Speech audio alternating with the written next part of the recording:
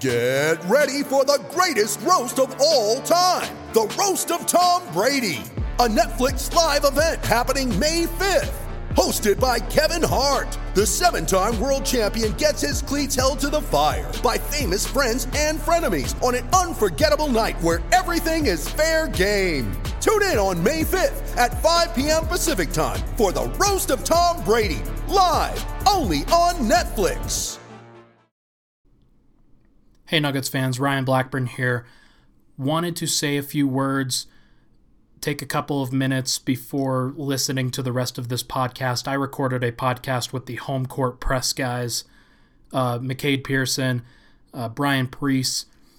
We talked about the Jazz and Nuggets in Game 5, kind of from both sides of the story. Gave some good angles on that. Game 5, looking forward to Game 6 if it does happen, but before all of that, wanted to take a couple of minutes to really address this situation that's going on in Kenosha, Wisconsin right now, that the Nuggets and Jazz, they may very well boycott Game 6 in order to stand in solidarity with what's going on there. The Orlando Magic and Milwaukee Bucks already did this. They were supposed to play today at 2:30. I'm recording this at 2:50. On Wednesday afternoon. The news is already broken that the Oklahoma City Thunder and Houston Rockets will boycott Game 5 as well later this afternoon. Stand in solidarity with black people. Understand that this is more than about any particular person. That if you are listening to this and have any little bit of empathy and understanding and moral decency in your heart, that you'll understand that this is not about black people saying that they are better and need to have more attention than the rest of us. As a white person, it's about standing in solidarity and understanding that this is bigger than any single person. I stand in solidarity. Denver Stiff stands in solidarity. Continue to love each other, support each other, and listen to each other. That's the most important piece of all of this, is that black people in this country continue to feel oppressed. They continue to feel that the police brutality against them is unfair. Find out why that is. Listen to them, understand their viewpoints, and don't fight it at every turn.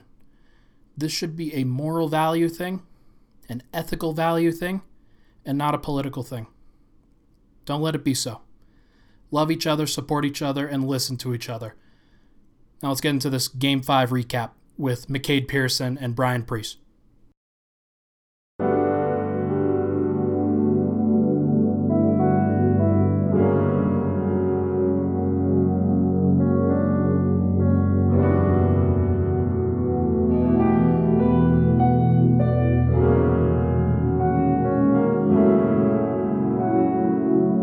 Welcome into Home Court Press. This is your host, Brian Priest, joined by McCade Pearson, as always. How you doing, McCade?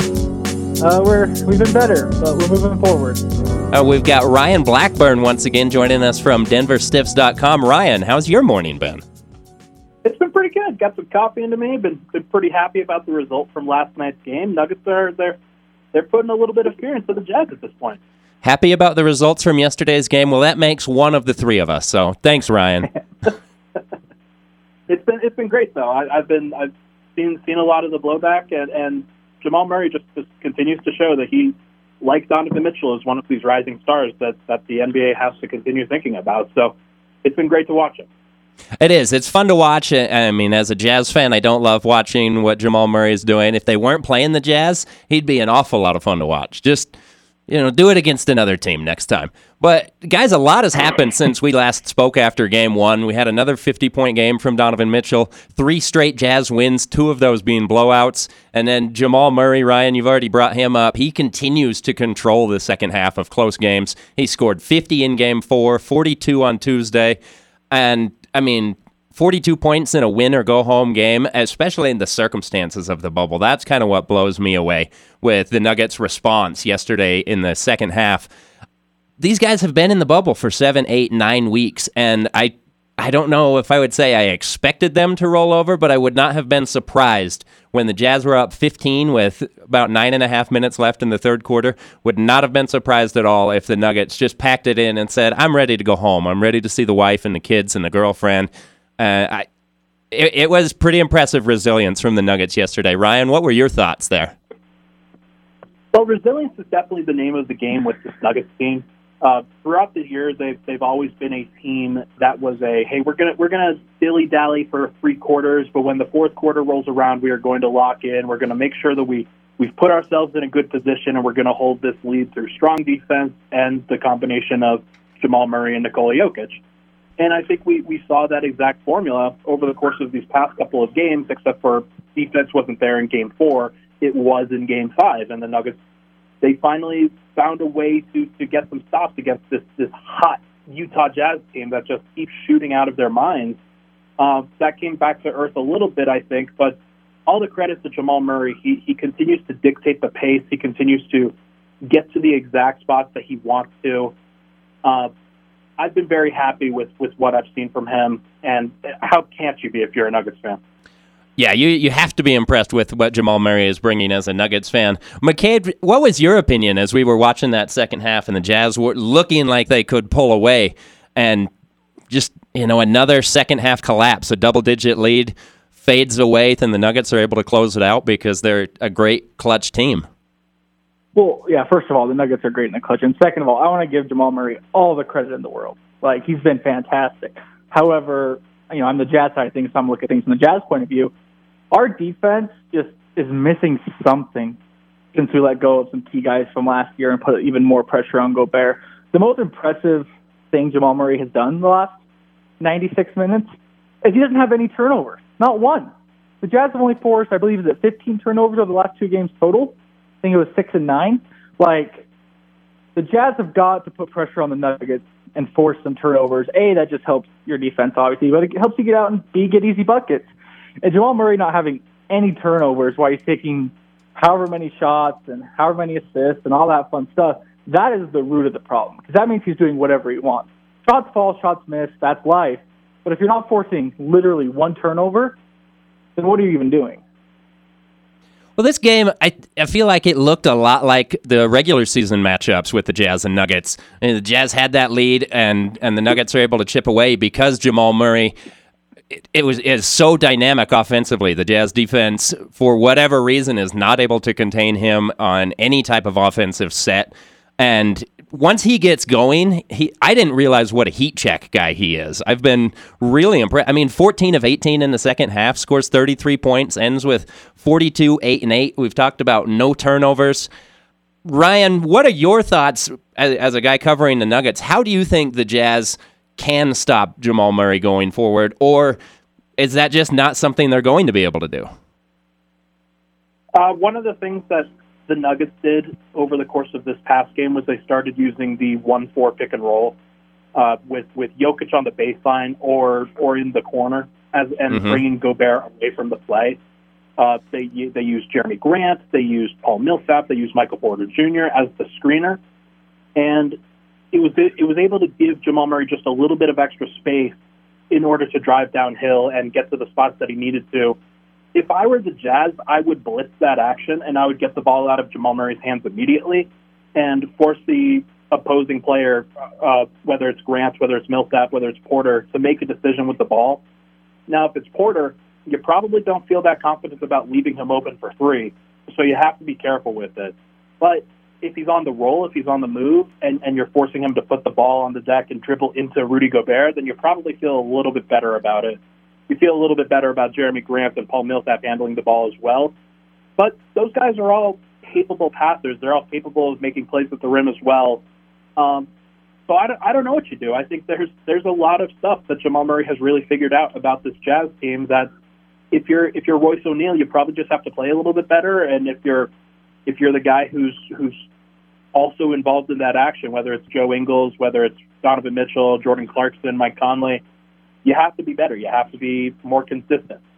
And that goes back to what we've talked about a lot this season, is the Jazz don't have a true power forward. It's kind of Royce O'Neal, it's kind of Bojan, but the Jazz were playing Niang well into the fourth quarter yesterday. He let up a crucial 3 in a tie game with a little over 5 minutes to go. And we even heard Malone say, coming out of the timeout, hey, keep Niang in that action.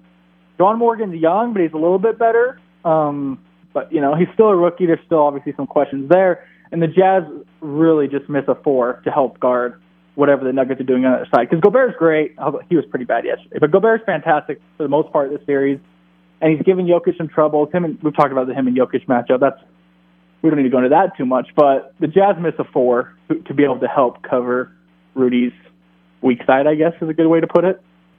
Yeah, see, and I really doubt that the Jazz have the defenders capable of shutting down Jamal Murray. I think when Murray has struggled in this series, it's just been because he's missing shots, not because the Jazz defense is doing anything to stop him or slow him down. The perimeter defense for the Jazz, whether it be Donovan Mitchell, Royce O'Neal, Mike Conley, Jordan Clarkson, Joe Ingles, it leaves an awful lot to be desired when you've got a dynamic playmaker like Jamal Murray and the ball in his hands a majority of the time. I mean, just second halves this series, Jamal Murray has accounted for about 44% of the Nuggets scoring in the second half. He's got 89 points. He's got 15 assists. He's shooting over 64% in the second half. And I think that's just a direct correlation to the fact that the Jazz don't have a defender they can put on him and depend on at all, whether it's a lack of quickness when we're talking about Royce O'Neal or Joe Ingles, or a lack of size and, dare I say, desire when we're talking about Jordan Clarkson and Donovan Mitchell. It just doesn't work out. Yeah, there were a couple of instances yesterday, one where Donovan Mitchell sought out the matchup against Jamal Murray late in the game. Murray went to a straight-up isolation against them and hit a between-the-legs step-back that kind of lost Donovan Mitchell completely. He didn't even really put up a contest there. So I don't think he's a player that you want to put on Murray in the closing moments. I just don't know how either of those guys defend each other. We've seen that time and time again throughout this series. Jordan Clarkson is too small. Murray can rise up over him, and that's been pretty evident. He also struggles to stay connected on those plays where they give him a screen. Mike Conley is obviously he's a smart defender, but he may be too small as well. He may be a little bit too slow at this point, though. He's shown a lot of quickness on the offensive end, let me tell you. Royce O'Neal is the best option. Joe Ingles is probably the second best option, and we saw what Murray's done to both of those guys. I'll bring stats to the table here. In the clutch so far this year, in the playoffs, Murray leads the NBA in total clutch points with 32. Donovan Mitchell is second with 29. They get those shots in different ways. Murray has been more beyond the arc. Donovan Mitchell has been getting to the free throw line a lot, but both of those guys, we've seen some amazing shot making between those two. You can't say any more than these two are stars that are growing into legitimate pieces on these teams. That it's exciting for both franchises to see, but probably not for each other when they have to defend each other. Yeah, we've seen some videos from the bubble with Jamal Murray running into Donovan Mitchell around the hotel, and yeah, I don't think either of those guys enjoy seeing each other on the court at this point. Let's talk about Royce O'Neal's defense. Let's talk about Royce O'Neal in general. I know, McCade, you and I have been real high on Royce O'Neal throughout his time in the bubble. He's always been a good playoff performer. I think Royce probably had his worst half of basketball of the season yesterday in the second half. He picked up 5 quick fouls in the first 14 minutes of the second half. He was afraid to shoot, passing up numerous open looks. One of those resulted in a travel. It was similarly important to the Donovan Mitchell 8-second call from Game 1. And defensively, where he's really supposed to be that stalwart for the Jazz, not only did he get beat by Jamal Murray a few times, there were 2 or 3 possessions where he just lost Jamal Murray. He didn't attempt to get through screens. There was one where he looked to argue with a ref on an inbounds play rather than staying with Murray. Murray gets a wide open 3 at the top of the key. That was frustrating from Royce, right, McCade? Yeah, it was frustrating to say the least. You mentioned that 3 traveled, didn't shoot it. About 3 minutes ago, we were down 2. That just can't happen. I think him and Ingles only took 1 shot in the fourth quarter combined in over 17 minutes. And it's just difficult when you don't have guys who are willing to be part of the offense. It kills your spacing, and it just helps the defense zero in on what's important. And the Nuggets already know that Donovan Mitchell and Rudy Gobert are important and Mike Conley is important. But that's what the Jazz have struggled with the last couple of years against Houston. And that's what the Nuggets did in the fourth quarter is they just collapsed the paint and said, all right, Donovan, beat us. We don't think you have the guts to actually get to the paint every time. And he did sometimes, he didn't sometimes, and it was just frustrating to watch. Roy specifically defensively led up a few key plays. Some were fluky, we tip a ball, who gets possession, Nuggets for three, that kind of thing. But others, I don't even know what the word to use is. He lagged out for a few seconds. And, I think that's there fair. was one play, is that a good word to use? There was one play where he literally just stood there for probably a good half a second to a second after Murray ran away from him. And you just can't have those mental mistakes. We were talking before we started, and I said I think Royce is probably the second most important player for the Jazz this series. When Rudy plays well, the Jazz have won, and Rudy hasn't played well, the Jazz have lost. But Royce is probably next in line. That if Royce is doing his thing, the Jazz are really, really, really good. We saw that in the first quarter. Ingles and Royce both had 8 points in a pair of threes in the first 6 minutes. And the Jazz went up 10, and things are good. And then when they don't, it just doesn't work. One big difference between these two teams, we talked about Joe Ingles and Royce O'Neal passing up shots in the second half.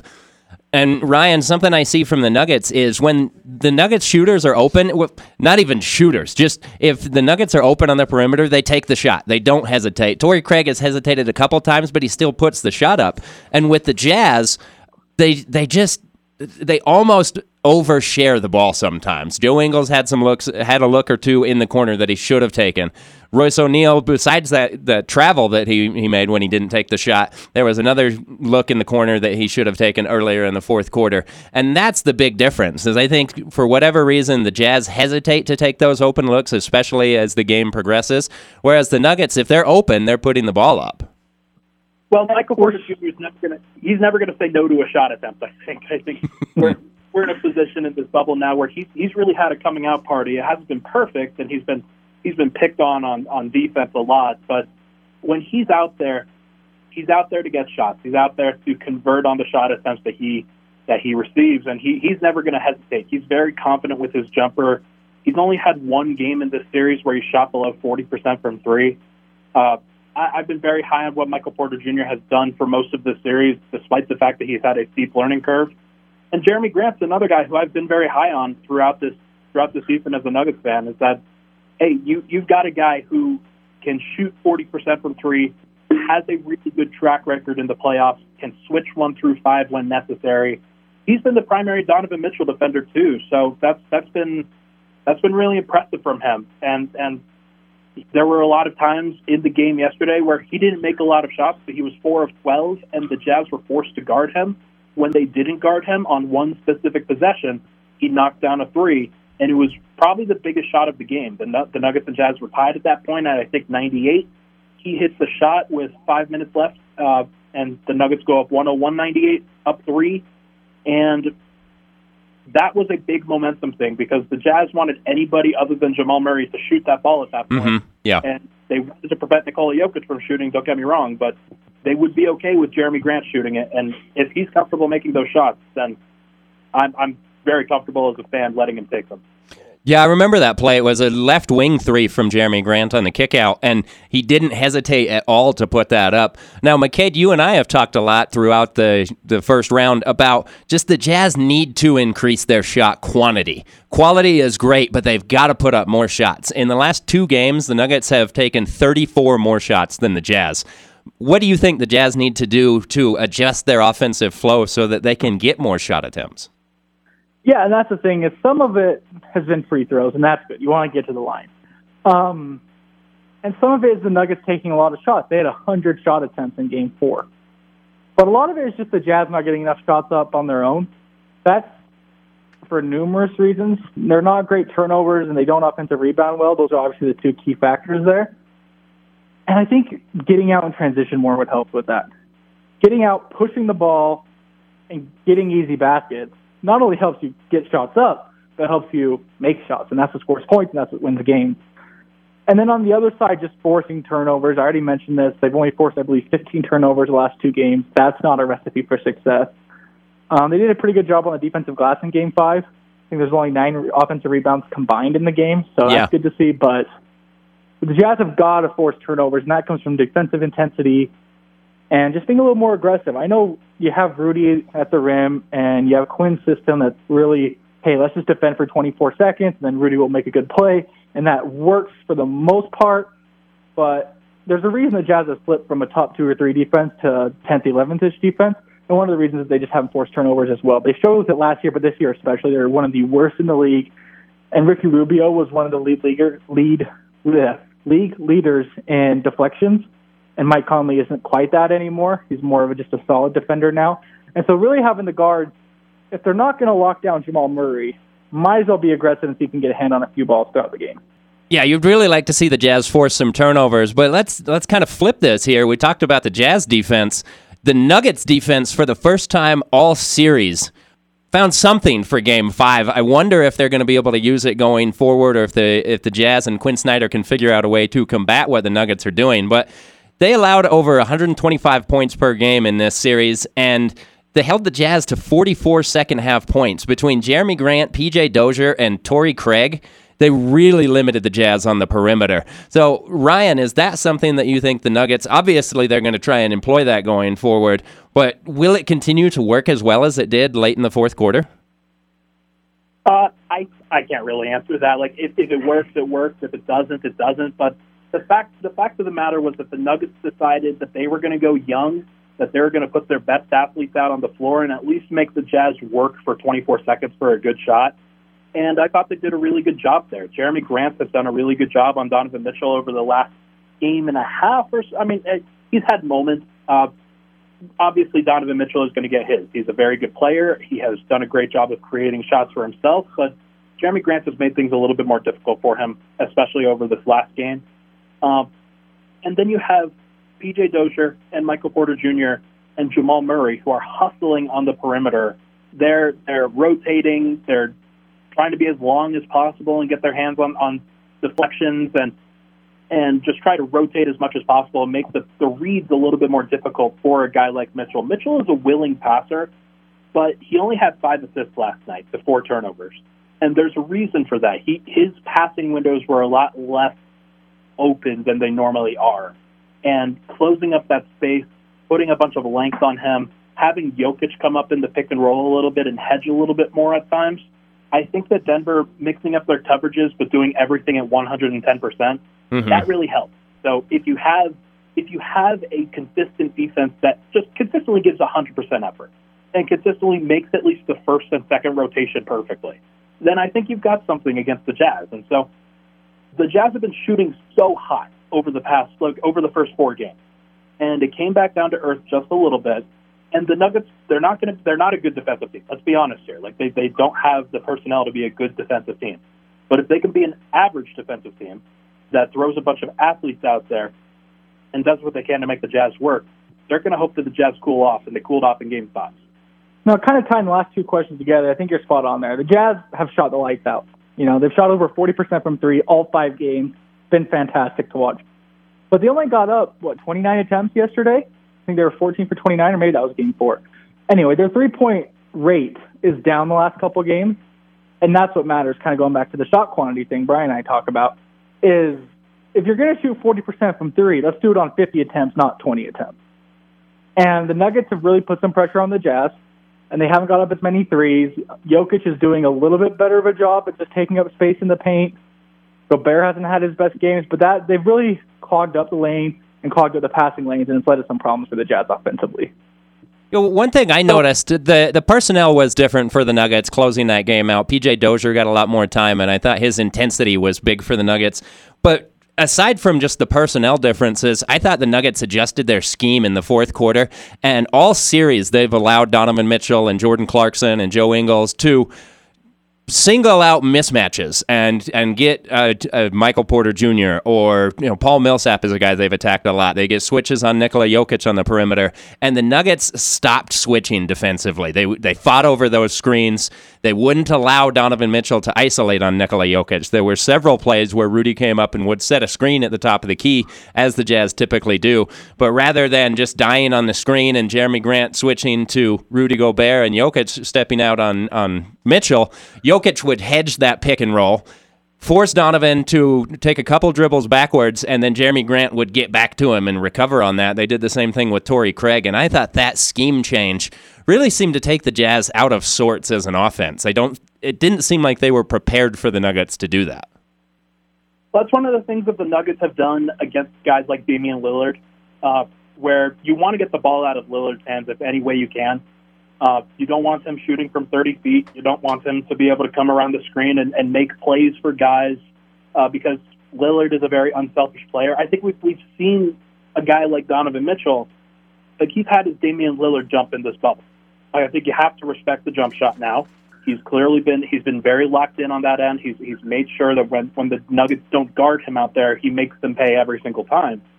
And the Nuggets have done a good job, I think, in Game 5 specifically, of just saying, hey, screw what we're doing. We're going to go back to the system that we think works best against these dominant guards. And most of the time they're very scared in those instances about giving up the backside three, about giving up open threes on the perimeter, because if the Jazz are able to move the ball in that case, if Donovan Mitchell is able to make the pocket pass to Rudy Gobert, and then Rudy Gobert is able to make a play 4-on-3, then it's a tough situation to be in. If you're the Nuggets, because you've got two guys out on Donovan Mitchell, and Rudy Gobert is 7'2", and he's going down the middle of the lane with the ball in his hands. So you're scared of that if you're a Nuggets fan. I think that's an adjustment that Quinn Snyder is going to be able to make. The question is if the Nuggets can counter that off the bat, if they can make sure to have somebody waiting for Gobert in the middle of the paint. That's one of the reasons why switching has been good, because a guy like Grant can guard him on a switch, but Jokic obviously can't really guard Mitchell on the perimeter. He's actually had a couple of instances where he's forced Mitchell into doing some dumb things, but most of the time, Mitchell is making him pay every single time. I talked about this earlier in the series, but the more we talk about it, I think this sounds like Jamal Murray and Donovan are playing fantastic ball offensively, and at some point, we saw Donovan try it for 2 possessions. He wasn't actually terrible at it, but at some point, one of these two guys is going to have to be a two-way player in this series and take control. And as you said earlier about the Nuggets defense in general, we're not looking for great defense, but if one of these two guys can step up, be average, and force the other one to have an average game, it's going to go a long way in who wins these next game or two. I think Donovan Mitchell in this last game, he looked human. Like the previous 4 games, he looked like Michael Jordan incarnate. But like this Game 5, you look at the stat line: 30 points, very good, 5 assists, fine as the primary playmaker, and the 4 turnovers, that was something that we hadn't seen before. And then he was 11 of 23 as opposed to 17 of 23 or 18 of 23. And it's those extra possessions that the Nuggets were able to get that really made the difference in this game. If the Jazz can turn Jamal Murray into that, if they can drag his 17 of 26 down to 12 of 26 or 11 of 26 and get a couple of extra points that way, then I think you're absolutely right. I think that they're going to have a little bit of a better time in that case. I don't know which of these teams truly stops the other guy, though. Like, I think that those guys are locked in so much. Well, we've really seen 2 stretches in this series where teams locked in defensively. The Jazz did it in the third quarter. It might have been the fourth quarter in Game 4, and were able to get that win. And then the Nuggets were able to do it late in the fourth quarter of Game 5. Outside of that, neither team has played really any semblance of defense. So, yeah, I think that's going to be the key going forward, is who can piece together a 5, 6, 7, 8 minute stretch where they get some stops, they score on the other end, and put some distance between themselves. Game 6 is going to be huge for the Jazz, because I really think that if the Jazz don't come out prepared to attack the Nuggets and put the pedal down, if they lose Game 6, I have a really hard time seeing them winning Game 7, just because of the way they struggle in clutch moments. And in close games, they've shown all season they haven't been able to beat the Nuggets. 1-5 in close games against the Nuggets this year, and that's just not good. And I don't even think that's a fluke. The coin flipped the wrong way. I think it's a real thing at this point. The Jazz struggle to close games. The Nuggets with Jokic are probably the best at it. They just the way they use Jokic just allows them to continue running their offense instead of trying to play hero ball, and it works brilliantly. Yeah, you get into a situation yesterday where they start isolating Jamal Murray just because he has it going. But more often than not, they'll involve Nikola Jokic in every single action. They'll make sure that he's dictating what exactly is going on the floor. it hasn't even really been about just those guys, though. It's been about Michael Porter Jr. and Jeremy Grant kind of coming into their own as the guys that you want out there in clutch time, despite the fact that Michael Porter Jr. is going to do some stupid things.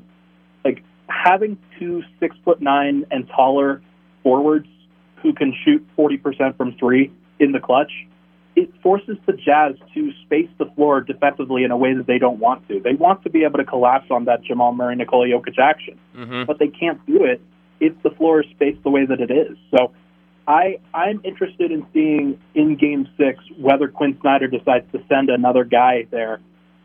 If P.J. Dozier is going to close the game again, then you're probably going to want to double off of him.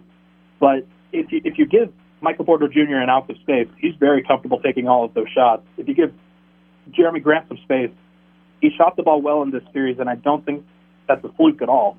So I wonder what your guys' thoughts are about what the Jazz can do in clutch time that can slow down Denver, that can really give them an opportunity in this game to get some stops against Jamal Murray. I think is this an off-season question? It might be, honestly. Like, if the personnel isn't there and Jamal Murray just continues to dictate some stuff, then that might just have to wait until the offseason, and it may just be whoever can score the most points. So far, it's been the Jazz, but that's been aided by a couple of blowouts, I think. No, I think you just got to have Royce do Royce things, and Royce has to get back to being a good defender that we've seen it numerous times throughout the year. Or Ingles has to give all his athleticism he has left in the tank and use his length a little bit. I don't know how much Ingles has left in the tank from an athleticism standpoint, but whatever he has, let's use that. You just try what you've been trying and change up some minor things and hope the guys can do it. Brian, you were going to say something? I think based on what we've seen so far in this series, the natural adjustment for the Jazz right now in terms of personnel is I think Juwan Morgan gets some more minutes in the fourth quarter, possibly over a guy like Joe Ingles. Since Conley has come back, Ingles has struggled on both ends of the floor a little bit more. When he's not the primary ball handler on offense, he just, I don't know if he's less engaged or if he doesn't get as many looks, but he doesn't play as well with Mike Conley on the floor. That has been the case all season. And then defensively, I think you've got to put a little bit more size on the floor because that closing lineup for the Jazz, the only person capable of defending Nikola Jokic at all is Rudy Gobert. At least with Juwan Morgan, you might be able to steal 3 or 4 possessions when you need to. And Morgan's rebounding and just hustle, I think, has been really important. So I'm not saying that I think Morgan would play the last 3 minutes of a 2-possession game, but I think minutes 12 through 5 in the fourth quarter, I could see Juwan Morgan replacing Joe Ingles a little bit and getting some more run just so that they have more options defensively. Because right now they're very limited. Ryan, you talk about the size that the Nuggets are throwing out there with multiple power forwards on the floor. I mean, I don't know how often we've seen in this series Jordan Clarkson trying to defend Jeremy Grant in the post, and it's just not something that works very well for the Jazz. So yeah, and this is just based on what we've seen in the series so far, but I think Juwan Morgan deserves more minutes when the Jazz are struggling defensively like they were with Jamal Murray. So what would your clutch lineup be if you're coming down to it? If I think the Nuggets found their group yesterday with Murray, Dozier, Porter, Grant, and Jokic, what would your clutch unit be to match that? McKay, do you want to take that one? That's a tough one. Because I'm a firm believer, and the stats back this up, the fourth quarter is not that important. If you want to win a game, dominate the first 3 quarters, and you don't have to worry about the fourth quarter. Go look up the Bucks stats by quarter, and you'll see what I'm talking about. And so if we get to the clutch, I'm just scared out of my mind already because we should have beat you in the first 43 minutes. That being said, I have a hard time figuring out how you don't go Conley, Mitchell, O'Neal, Ingles, Gobert, unless you want to go a big guy like Morgan for Ingles or figure something out. But I think the main adjustment has to be to not get into the clutch and see what you can do the first 4 to 3 minutes, see what you can do to get Ingles rolling. I'm a huge Ingles guy, and I hate Ingles on this team because there's just not enough possessions to go around for him to be the player that he is. But that's a tough one. Without Bojan, you just kind of got to roll with the other 5 quote-unquote starters and just hope that you guys are better than them the last 5 minutes of the game. And that comes back to Quinn Snyder having some struggles late game and Mike Malone being a genius late game and just hoping you can figure it out a second time now. Because as great as coaching can be in the last 5 minutes, at the end of the day, clutch games are a lot of luck. It's, this shot went in, that shot didn't. And so you just do what you can and just hope the ball bounces your way. See, what's crazy is that you talk about Quinn Snyder having late game struggles. Over on the Nuggets side, we've been really impressed with what we've seen from him. He's had a lot of great adjustments. One of the reasons why the Jazz went up 3-1 in the manner that they did was because of the design of the offense that they had out there. One of the unstoppable plays that they've been able to run involves a Quinn Snyder special. So we've been really impressed with what we've seen from him. It sounds like you guys are really impressed with what you've seen from Malone. Yeah, so I love Malone personally. I think he's awesome, and I'm a huge Quinn guy. I think Quinn Snyder is the best out-of-game coach in the league. The confidence he puts into his players, the base systems he puts in, the player development, it's all fantastic. The game-to-game adjustments are fantastic, but once you get into that 48 minutes and you get into the third quarter, you get into the final 2 minutes, I think he can have some struggles. Late game scenarios and that kind of thing. So let me be clear. I think Quinn's great, top 5, top 10 coach in the league. As I said, I think he's the best coach out of those 48 minutes, but there are some concerns that I have in those 48 minutes, and we've seen them play out over those 6 close games the Jazz have played the Nuggets this season. See, and I attribute the Jazz struggles in the clutch and the Nuggets' success in the clutch more to just the players on the floor. When it comes down to it, the Jazz really only have Donovan Mitchell that can create for himself, whereas the Nuggets have Murray and Jokic, and then they've built a team around those two guys that gives them a lot of options on the offensive end.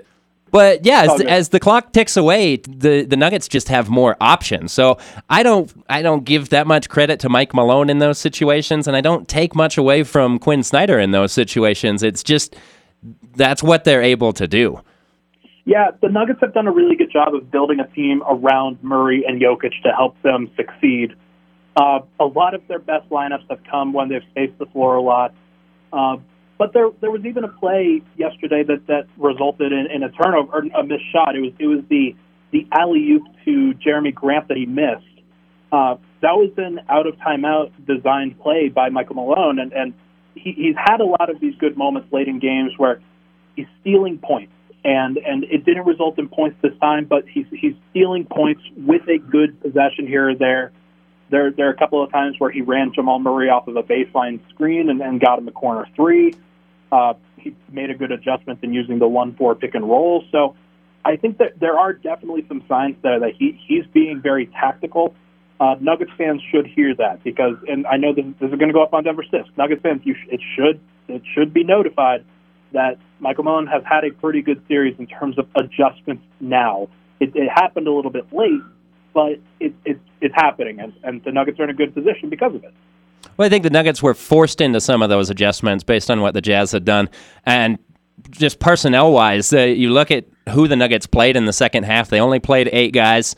Murray and Jokic both played 24 minutes the entire second half, and Jeremy Grant only sat for 1 minute in the second half, and that was something that was an adjustment that I think kind of took the Jazz by surprise, it seemed like. I'm not sure why it would have, because you know that the Nuggets have to do everything they can. It's win or go home. So yeah, they're down 15 with 9 minutes to go in the third quarter. What else are they going to do? Yeah, it should have been expected, but I didn't feel like the Jazz starters were expecting to have to play that much. You know, Gobert played the entire second half as well, and honestly, that might be the first time in his career that Rudy Gobert has played 24 consecutive minutes.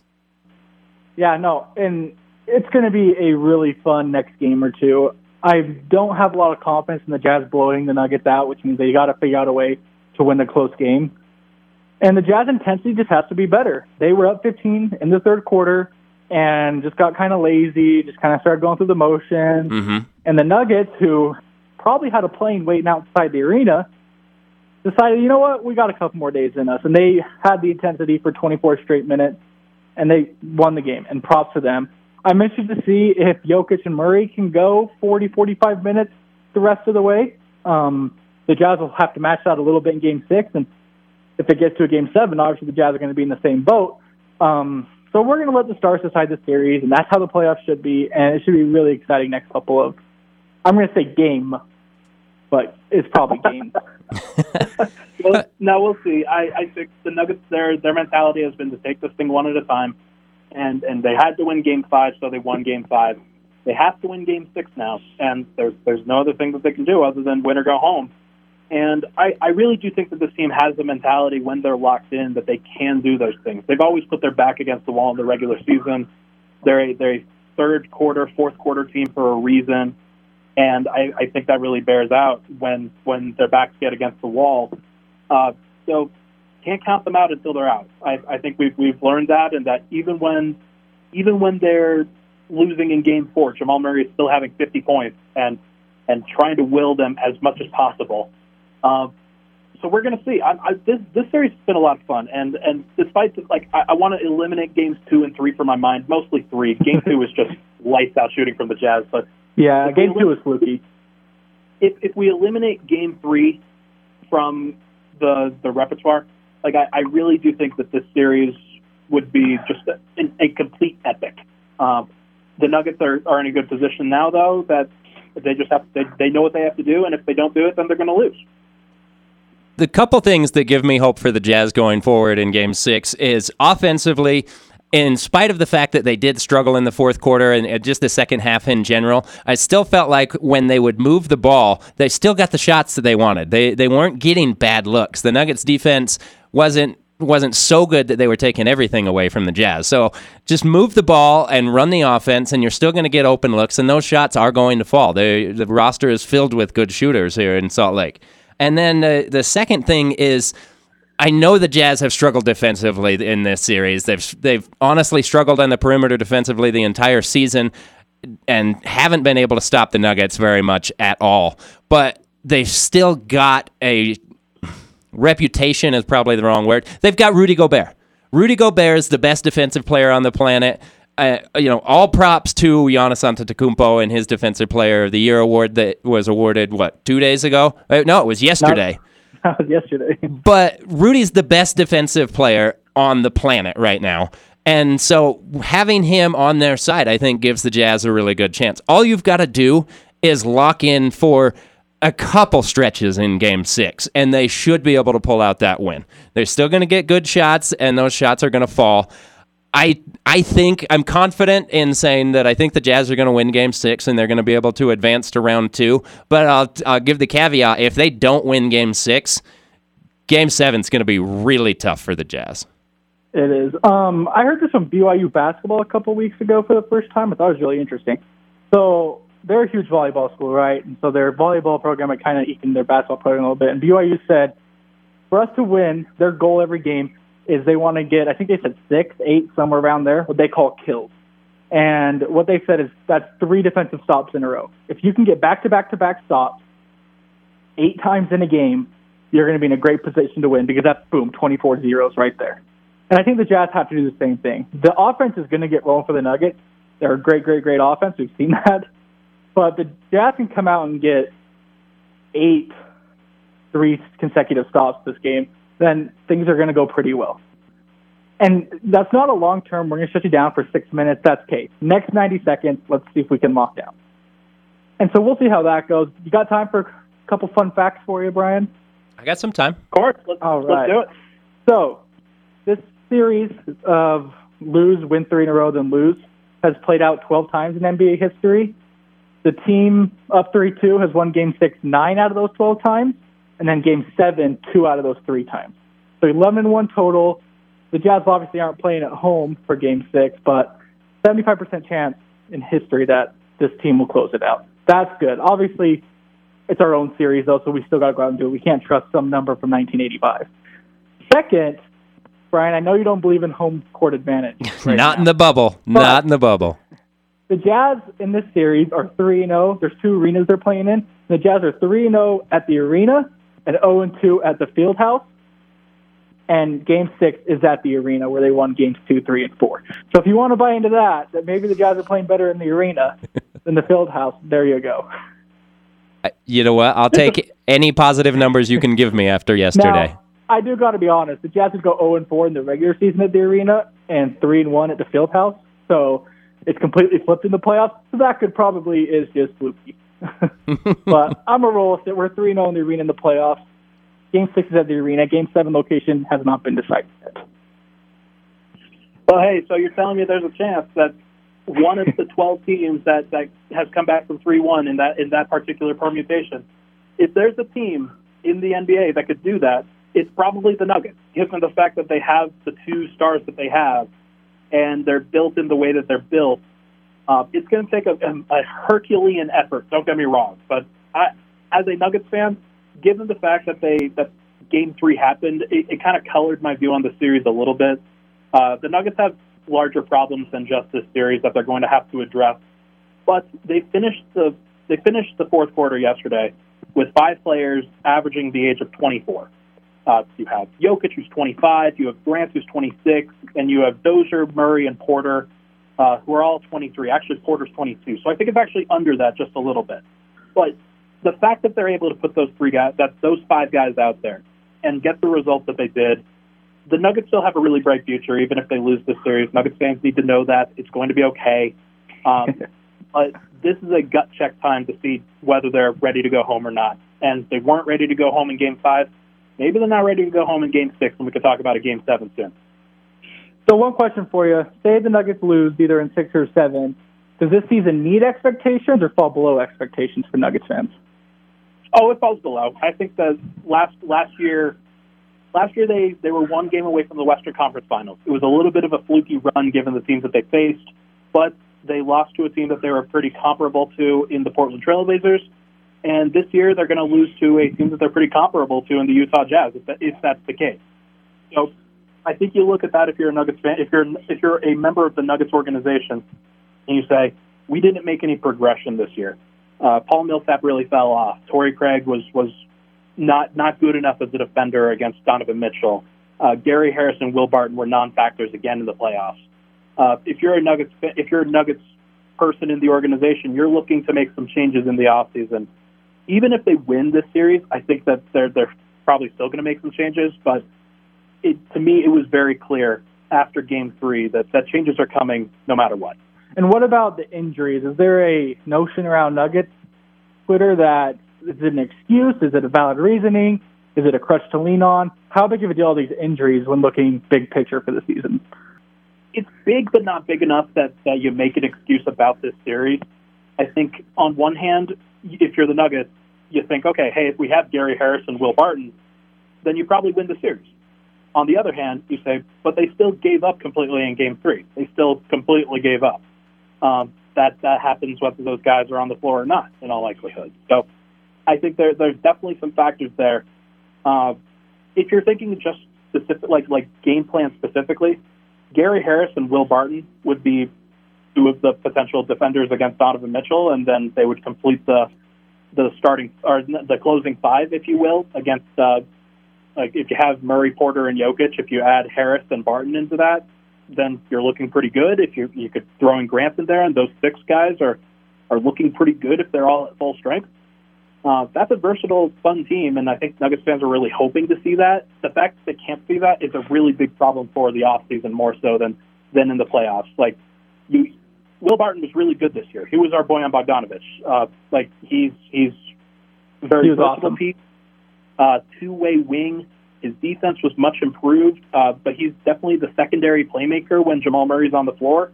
The ability for him to be able to go out and do that on a consistent basis, it shouldn't be understated. And Gary Harris, of course, would be the primary Donovan Mitchell defender, so that can't be understated in any way, shape, or form.